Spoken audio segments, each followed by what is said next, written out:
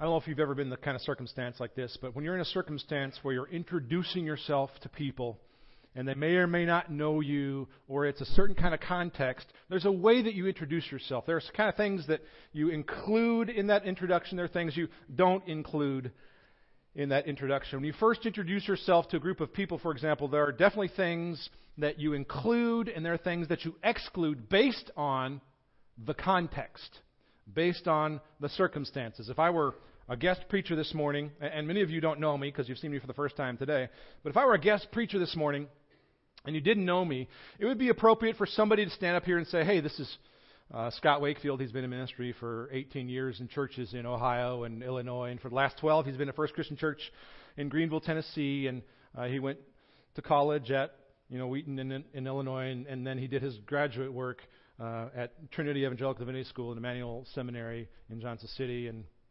even though he has 90 semester hours of graduate theological education, he doesn't quite have his MDiv, which is super frustrating. But anyway, that would be a detail that you don't need to know, wouldn't it? Like the fact that I'm frustrated about the fact that I have 90 graduate hours of theological education and don't quite have a plaque on my wall that says Masters. Well, it wouldn't make sense to include that, would it? And you're all sitting there going, why did he include that? It doesn't matter. Aha. Now you catch where I'm headed. You include things or you exclude things based on the circumstances, based on the people and what they need to hear, based on what you're trying to communicate to them. If I were to include details like, I was also voted best legs in high school, you'd think, who cares? It is nonetheless true, sadly. But who cares? It doesn't matter. You don't need to know that for me to stand up here and to preach. It just doesn't matter. Tree trunks is what some of them called me, actually. So, Paul does the same kind of thing here in the beginning of Philippians. He does the same kind of thing about his introduction of himself to the Philippian readers, the people to whom he was writing. Look at his greeting in verses 1 and 2. He includes certain things and he excludes others on purpose to tell about where he's headed with what he's writing. Look at verses 1 and 2 there at the beginning of Philippians. He says, Paul and Timothy, servants of Christ Jesus.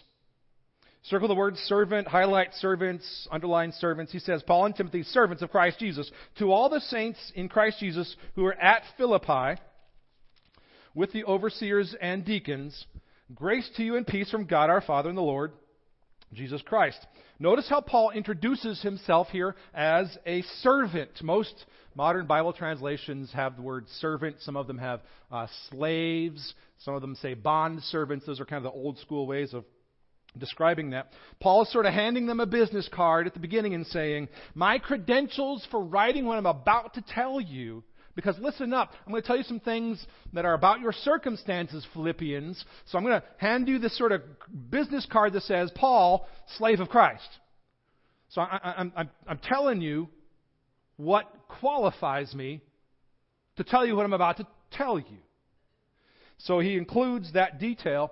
And at the beginning of most of Paul's letters, he'll say, Paul, an apostle, called by God. At the beginning of Galatians, in fact, he says he's an apostle called by God, not by men, because he's about to say to the Galatians some things that they don't really want to hear. And so he says, I was called by God to say this. My credential is something I'm including here. So in similar ways here in Philippians, he gives his credential, and it's just the word servants. It's just the word servants, slaves. He's saying my credentials to writing you are that I am a servant, I'm a slave of Christ. This is Paul pointing out both the circumstance from which he is writing and the reason for which he is writing. You see, Paul here, as he's writing to the church at Philippi, he's imprisoned, he's in Rome, he's awaiting trial, and it may be the end for him. So he is in chains, as he writes, in these sort of inherently submissive circumstances. And he wants the Philippians to know that even though the circumstances in his writing may seem grim, if they will submit to God's will, God will use it to advance the gospel. That's the whole shooting match right there. And he hints at that from that word, servants. Paul chooses servant as his credential, because the qualities of a faithful servant are the qualities the Philippians will need to continue growing in their faithfulness for the gospel. Let me say that again, note takers, if you're going to write that down. This is important for the whole flow of Philippians. Paul chooses servant as his credential at the beginning because the qualities of a faithful servant are the qualities the Philippians will need if they are continuing to grow as God calls them to grow. So he starts off in the first chapter by telling them to put the gospel first. That's what servants of Christ do.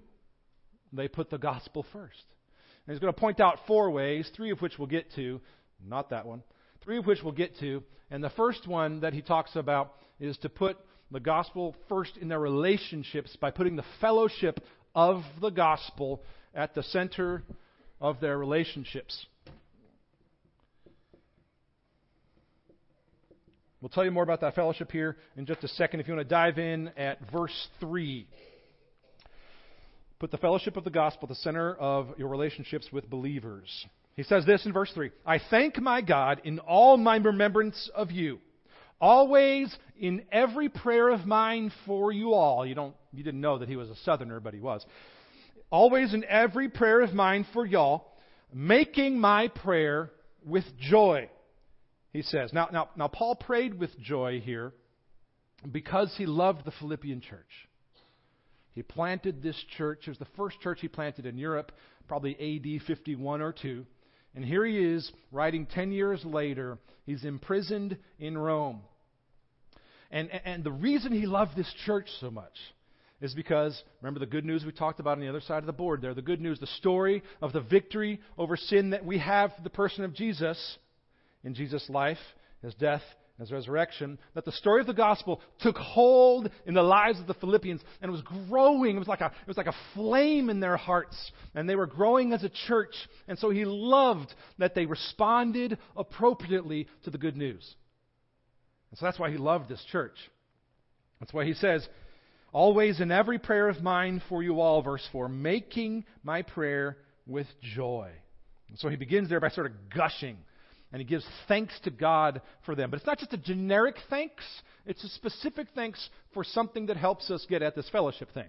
Keep reading verse 5. He says it's because of your partnership in the gospel from the first day until now. Underline that phrase, because of your partnership in the gospel. Underline it, highlight it, circle it. It's super important. This togetherness here is the substance of how the gospel was the center for their relationships. This partnership between them shows that they were putting the gospel first. In other words, their very relationship with one another, Paul and the church, was centered around the truth of the gospel, of their fellowship in it. Now, this word partnership that shows up here is the same word as this word fellowship. It's the same exact word that we translate fellowship in places all over Scripture. For us today, fellowship has become sort of this watered-down word in our vocabulary that's sort of akin to donuts and coffee for an hour between services. We think of it sort of that way, but it's much more than that in Scripture. You see, when Paul was writing, the word fellowship was often used for commercial purposes. It was used to describe a financial partnership that would make a new business for a specific purpose. So when two people would invest in business together, they would form this fellowship, this partnership here. They were personally invested in one another for a certain goal or purpose. Think about the relationship there. They were personally invested in this business together. So if the business succeeded, they celebrated together. If the business struggled, they'd roll up their sleeves and they'd get at it. They'd get back to work together because it was a fellowship. They were both personally invested in it. So to put the gospel first in your relationship with other believers is to understand, and this is huge,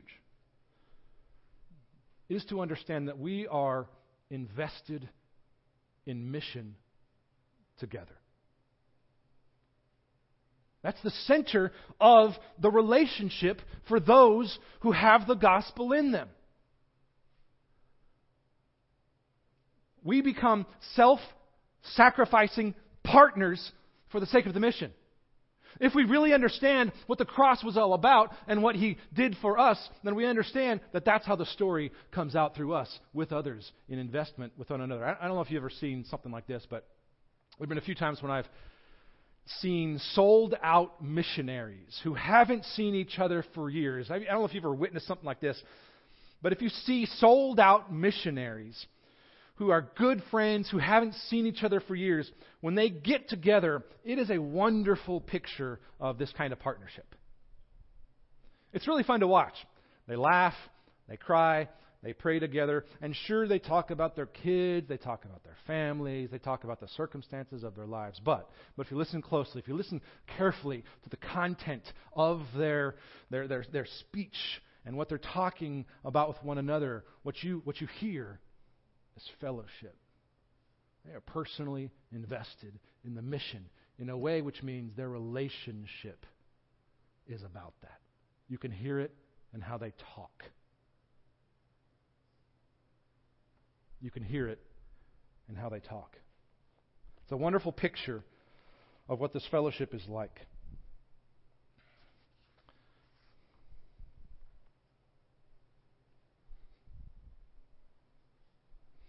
We see this gospel partnership in the next few verses here. Keep reading in verses 6 through 8. He says, I am sure of this, I am certain of this, that He who began a good work in you may want to underline that phrase, we'll come back to it in just a second, that He who began a good work in you will bring it to completion at the day of Jesus Christ. Now notice something interesting here. Earlier on, Paul calls God, God. Okay?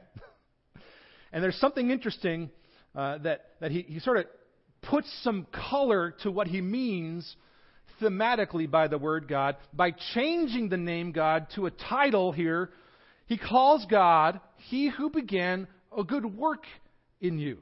It's a rhetorical device that sometimes people will use. It's just called a name change. Nothing fancy to it. It's discourse analysis if the Bible nerds want to look it up. It's called a name change where he says, this God that I just described to you, I'm now calling Him the He who began a good work in you. He says, I'm certain of this, Philippians, in whom the gospel first grew. I am certain that God, in other words, He who began a good work in you, will bring it to completion, that good work, to completion in you. So Paul intentionally calls God He who began a good work in you, because he's drawing attention to this theme that they need to continue growing in the gospel. They need to continue having the gospel at the center of their relationships with one another if they're going to continue to be fruitful for the cause of Christ. He's sort of saying here, buck up, campers. I know that it's hard. Listen, I'm the one in prison, but it's going to be okay. God will continue to make this work that He's started in you happen if you'll remain faithful to Him. Now listen, He's not just saying, suck it up. He's saying, I love you and this is going to continue to work for you. Just listen to the next few verses. Verses 7 and 8 here. He says, It is right for me to feel this way about you all, because I hold you in my heart, for you are all partakers with me of grace. There's that gospel partnership again, and that word partakers, which just means like with fellowship. He's making a noun out of that. He's calling them with fellowshippers. Paul is saying, I love you because we share in this gospel mission. We share in this gospel advance no matter what. And He who began a good work in you is going to take care of it. It'll be okay. That's what he's saying to them there. Again, verse 7. It's right for me to feel this way about you all, because I hold you in my heart, for you are all partakers with me of grace. Keep reading.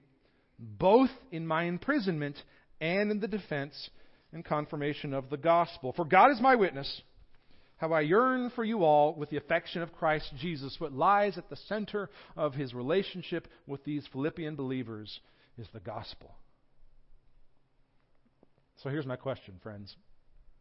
What ties us together? What ties us together? Is it sports? Is it the weather? Is it geography? If you want to know what ties us together, just begin to notice the things you talk about with other believers. What do we talk about when we meet? Is it merely, sure hope it doesn't keep raining? How about those Vols? I mean, it's like, is that the level that it stays at? Because if that's where it is, most of the time, is that a gospel partnership? Like, let's commiserate about something that demonstrates that he who began a good work in you. Now listen, if we're in fellowship, we're sharing all parts of life. Don't get me wrong. It's okay to talk about your kids, the weather, the Vols. It's cool. That's all right. But listen. If the gospel is at the center of our relationships, what do we talk about with one another? Let's talk about how he who began a good work in you is working in you.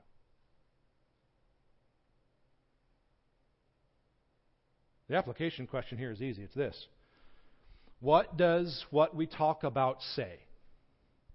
What does what we talk about say about the place of the gospel in our lives? And remember, we said the gospel is the story of our victory over sin in the life, death, and resurrection of Jesus. Is that the story? Is that the story of our speech with one another?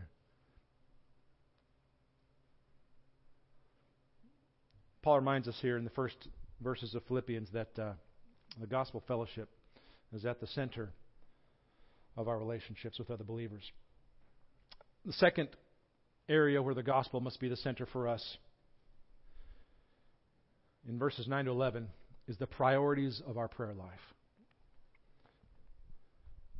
Paul's going to demonstrate this for us here in just a second in verses 9 through 11. But he's modeling for us and for the Philippians to put the priorities of the gospel at the center of your prayer life. I mean, if the fellowship of the gospel is at the center of your relationships, then certainly we're going to pray for one another in a way that reflects the priorities of the gospel. Pick it up at verse 9 there in Philippians 1. He says, "It is my prayer that your love may abound more and more with knowledge and all discernment." Not that your sickness will go away. Not that the government will pass laws you like. Not that your kids will stop, getting in trouble and that they'll get good grades. Not that other people will like you more. And thus you will feel less stress about the people pressure in your life. Hashtag Freudian slip. Paul is putting the priorities of the gospel at the center of his prayer for the Philippians. Just read what he says there. "It's my prayer that your love may abound more and more, with knowledge and all discernment." Why? For this reason, verse 10, "so that you may approve what is excellent, so that he who began a good work in you would continue to work in you with excellence that bears fruit." Excellent is just a way to say, bearing fruit in a way that accords with God's character and nature, so that you may approve what is excellent, and so be pure and blameless for the day of Christ, filled with the fruit of righteousness that comes through Christ. We don't earn this. Christ earns it for us. Filled with the fruit of righteousness that comes through Christ. He earns it for us so that we have no reason to boast. Then he says this. This is the ultimate reason for it all at the end of verse 11. "To the praise and the glory of God." Paul's praying. He wants the Philippians to be holy, to be blameless, to have their lives usher forth the character and nature of a perfect, holy, beautiful God of the universe who created them so that they could know Him and so that He could work through them to make the advance of the gospel happen. And so he prays for them. I want you to know God better. The priorities of the gospel are what inform his prayers for them. He prays that God will continue to work through them. So listen, it's okay to talk to God about anything and everything.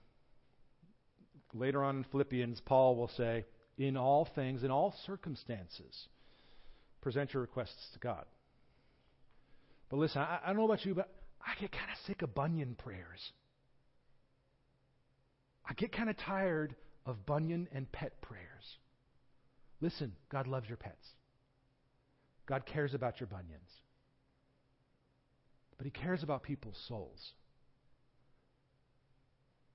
And if the vast majority of the things that we're asking for are to maintain for me an earthly comfort so that I will just grow at a pace that feels comfortable for me, a little tiny step at a time that really functionally we say to ourselves, even though we aren't actually growing or preaching yet, we have to begin to pray prayers that are gospel-centered. Jesus, destroy me and break me so that you will work in me, because your glory is more important than mine. How many prayers like that do we pray? Jesus, whatever the cost for me, I want to know you. Look at Philippians 3:10 and following. It's an awesome prayer. It's a good verse to memorize. Look, application question in basic form is this. What does what we pray about say about the place of the gospel in our lives? If the gospel is the story of our victory over sin given to us, earned for us by Jesus Christ in His life and His death and His resurrection, how does that inform how we pray? What does what we pray about say about the place of the gospel in our lives? Because I think a lot of us are praying prayers that give evidence that the story of our lives that we're telling ourselves we're living in is one of, I just want to be comfortable. Jesus, break us of American Western comfort, please. Please radically destroy our pathetic goals.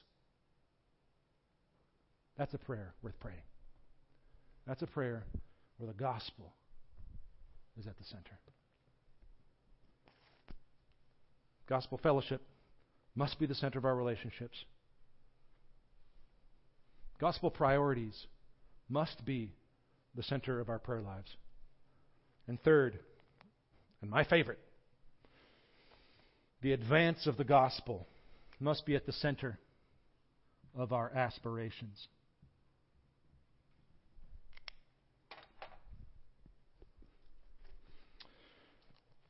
The advance of the gospel must be at the center of our aspirations. Now we're going to jump in at verse 12 here in just a second. But I want to set up just a little bit of context before we do, because it helps us understand what's going on here. The flow of Paul's argument here is genius. Remember, at the beginning, he told us his credentials for writing this are that he's imprisoned, he's a slave, he's a servant, he's in dire circumstances at the time as he's writing this. And there were apparently some in Philippi who kind of thought Paul's crazy. I mean, here goes Paul again, being off in jail. This wasn't the first time. This wasn't the second time. Paul always seems to be in jail. There were apparently some in Philippi who thought that he had sort of let down the team by getting himself arrested yet again. And by this point, it was well known that Paul was crazy. Seriously. He traveled all over the world preaching in an environment that was hostile to the gospel. And so he was constantly in trouble. He was shipwrecked. He was beaten multiple times. He was imprisoned. He was always in trouble with the authorities. And so the Philippians are going, he's reckless, for crying out loud. He's just unsafe. So you can sort of understand the reasoning of his detractors here. He's off in jail again. And who knows how this is going to turn out this time. He's been lucky up to this point. But he's going to give Christianity a bad name if he keeps going to jail all the time. I mean, wiser and cooler heads would prevail if I were in charge. You can kind of hear the thought process of Paul's detractors There's a better way to spread the gospel, Paul. I mean, that's all I'm saying. That's all I'm saying. To them, Paul says, no regrets. Bring it on. Whatever. I mean, whatever sounds like I'm just being silly and colloquial, but he functionally says whatever later on in verse 18. Keep following through this here in verse 12. To those who are detractors of Paul saying, you're letting down the team, Paul, he says this, I want you to know, verse 12, I want you to know, brothers, that what has happened to me has really served to advance the gospel. Underline it, circle it, highlight it. What has happened to me has really served to advance the gospel. This is what Paul really cares about here. Not his comfort, but the advance of the gospel. The forward movement of the mission. And then he gives two defenses. He presents two sort of arguments in defense of his crazy assessment of the situation. They're sitting there going, yeah, you're crazy. He goes, I'm crazy. But that's a good thing. Let me tell you why. Two reasons, he says. Number one, verse 13. It has become known throughout the whole imperial guard and to all the rest that my imprisonment is for Christ. The very soldiers guarding him while he was in prison become a vehicle for the advance of the gospel. They become a vehicle to testify to Paul's story. You think, maybe once or twice, crazy man like Paul, proclaiming the gospel in a hostile environment, wants to tell the guards around him, the Roman imperial guards, he wants to say, hey, listen, you would not believe the kind of things I've been through, where God has brought me through to get to this point. And listen, I'm glad for it. And so a soldier goes away and goes, have you heard this crazy guy? He's been through shipwrecks. He's been beaten. This is his third, fourth, fifth time being jailed. And yet he's a happy guy who's glad to be in these circumstances. He says God did this for him. I think he's crazy. But if it's true, it's a miracle. That's the first thing. Second thing, verse 14. He says, as a result of this, most of the brothers, having become confident in the Lord by my imprisonment, are much more bold to speak the word without fear. Listen, friends, God uses the circumstances of our lives to do His work, He who began a good work in us. He uses the circumstances of our lives to do His work if we have the advance of the gospel at the center of our priorities. So think about this. Two reasons He's given for why His circumstances are actually good, though they look on the face of it like they're bad. Number one, the Roman Imperial Guard has heard about the gospel. Number two, believers are preaching the word. Which is to say, number one, non-believers hear the gospel more. Number two, believers preach the gospel more. Think about how radically these two results for how we count our circumstances would change what we think about our circumstances. We would say with Paul, whatever happens to me, Lord, if number one, non-believers preach the gospel more, and number two, believers preach the gospel more, then bring it on. That's what Paul's saying here. Listen, if we had that kind of perspective on the circumstances of our lives, we would see more fruit. We would know more joy. We would be more aware of the fact that He who began a good work in you is working in you. Now listen, I don't say this like it's easy, friends. This isn't easy. When Paul's imprisoned. He's been beaten many times. He's been shipwrecked. He's been accused. He's been spat on. There have been attempts to stone him to death. I mean, this is a guy who's been through it. And he's not saying to the Philippians, it's nothing. This is a real struggle. And it's not just a struggle in ways that, like Paul, mean, hey, you may be in jail tomorrow. Are you going to use that as an opportunity, though the circumstances look grim, to preach the gospel? If that's the case, I hope you do. But this is something that is a rubber meets the road issue for all of us in lots of circumstances in our lives. This is a real struggle for me. Early on in ministry, I prayed a dangerous prayer that was in basic terms, Lord, use local church leadership to break me and to continue to shape me into your image. And He is doing so. As I continue to open myself to that, and as He continues to shape me through that. But listen, I struggle with that. I mean, like, I have, and I've shared some of this with you in the past, I have a real struggle with getting really down about my own weaknesses. Like, listen, I have a PhD in telling the story of my life from a place of defeat. I really do. I'm quite good at it. A few of my close friends and I have a joke about me, actually, that I'm about to share with you. So you're going to be in on the inside joke about the extent to which I struggle with this. We're going to come up with a T-shirt about how I feel. Some of you are already laughing because you're like, you're a dork, Scott, that you're going to share this, but oh well. I have a saying that sort of typifies how I tell the story of my life sometimes, that kind of talks about this struggle. And so we're going to get a T-shirt from me someday that says this: Scott Wakefield, disappointing people since 1973.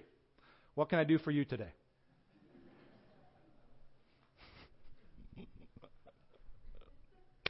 None of you please show up with that T-shirt next week. I know it sounds funny, but it's often how I actually feel about the circumstances of my life. I mean, a lot of times I look at the circumstances of my life and I go, I can't even begin to see the God who began the good work in me. I can't even begin to see it. I get just so down about so many things going on in my life. Like I just can't get anything right in my life. All these circumstances from day after day, all I see is weakness and ineffectiveness.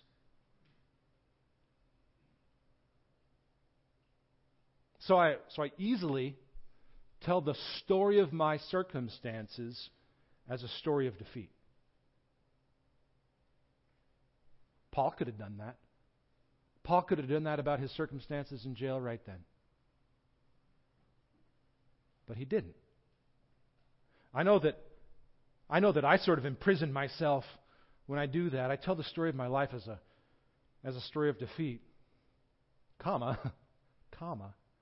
but God. Two great words in Scripture. Do a study of the words, but God. But God wants to write the story of our lives in a way like Paul demonstrates, in a way that Paul models for the Philippians. Paul wants to write my story, and he wants to write your story differently. He wants us to have the story of our lives to be a story about the advance of the gospel, so that whatever happens, whatever the circumstances, whatever is going on, if we can, like Paul, say, number one, non-believers hear the gospel preached. And number two, believers are emboldened to preach the gospel.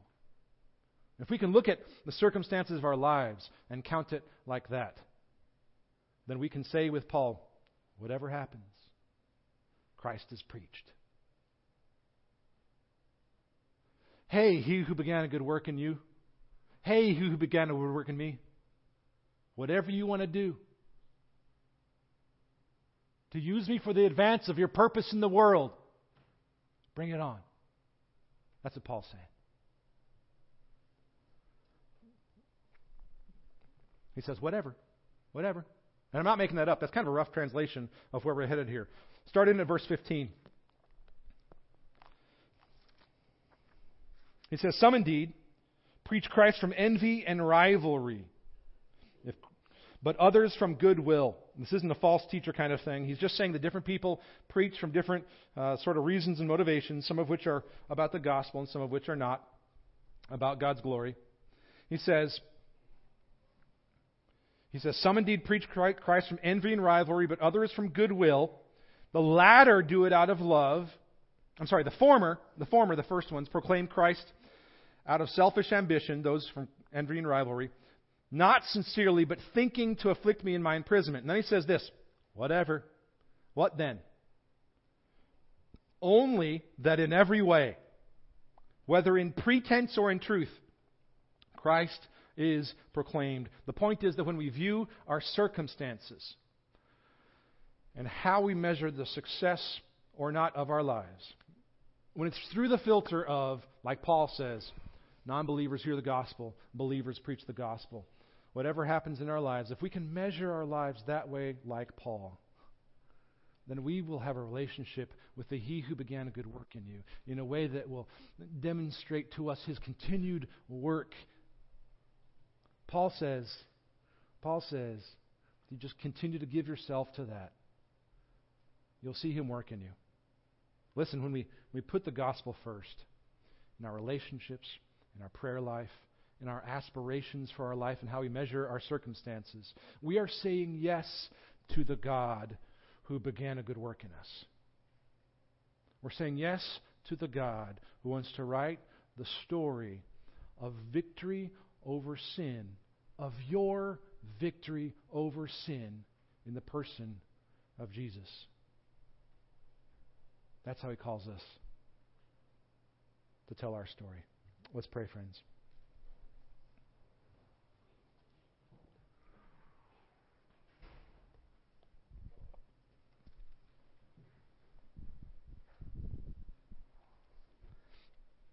Lord, we confess to You that we look at the circumstances of our lives and we look at the world around us, and it's easy to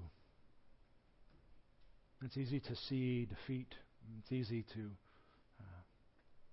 perceive ourselves as weak and as failures. And the truth of it, Lord, is we are.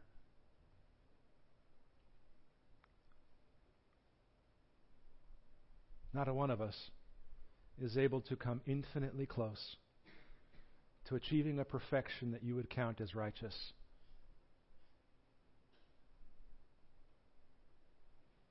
And so we come before You humbly, submitting ourselves as servants, asking that this work that You began in us,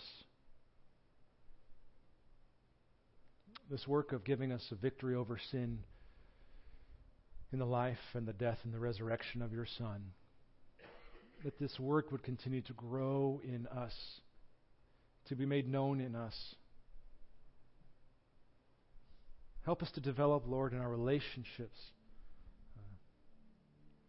a gospel center.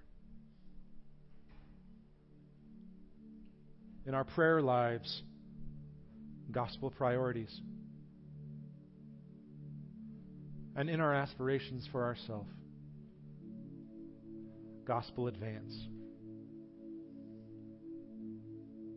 So that we would increasingly grow into the men and women You created us to be, who would have a greater knowledge of who You are, who would understand with greater wisdom all of the ways that You are working in us, so that we could, like those who have come before, like Paul in circumstances that are dire, that we would rejoice that You've given us a victory over sin that otherwise we wouldn't know. We love You for that truth, Lord. We give ourselves more fully to You today because of that truth, Lord, and ask that You would continue to shape in our lives, in our marriages, in our homes, in this congregation, at camp, that You would continue to shape in the context of these relationships a context where You would grow in us so that You would be made known, Lord, because You alone are worthy. You alone are worthy. We thank You for making us a part of that amazing story, Lord. In the name of Your Son, Jesus, we pray. Amen.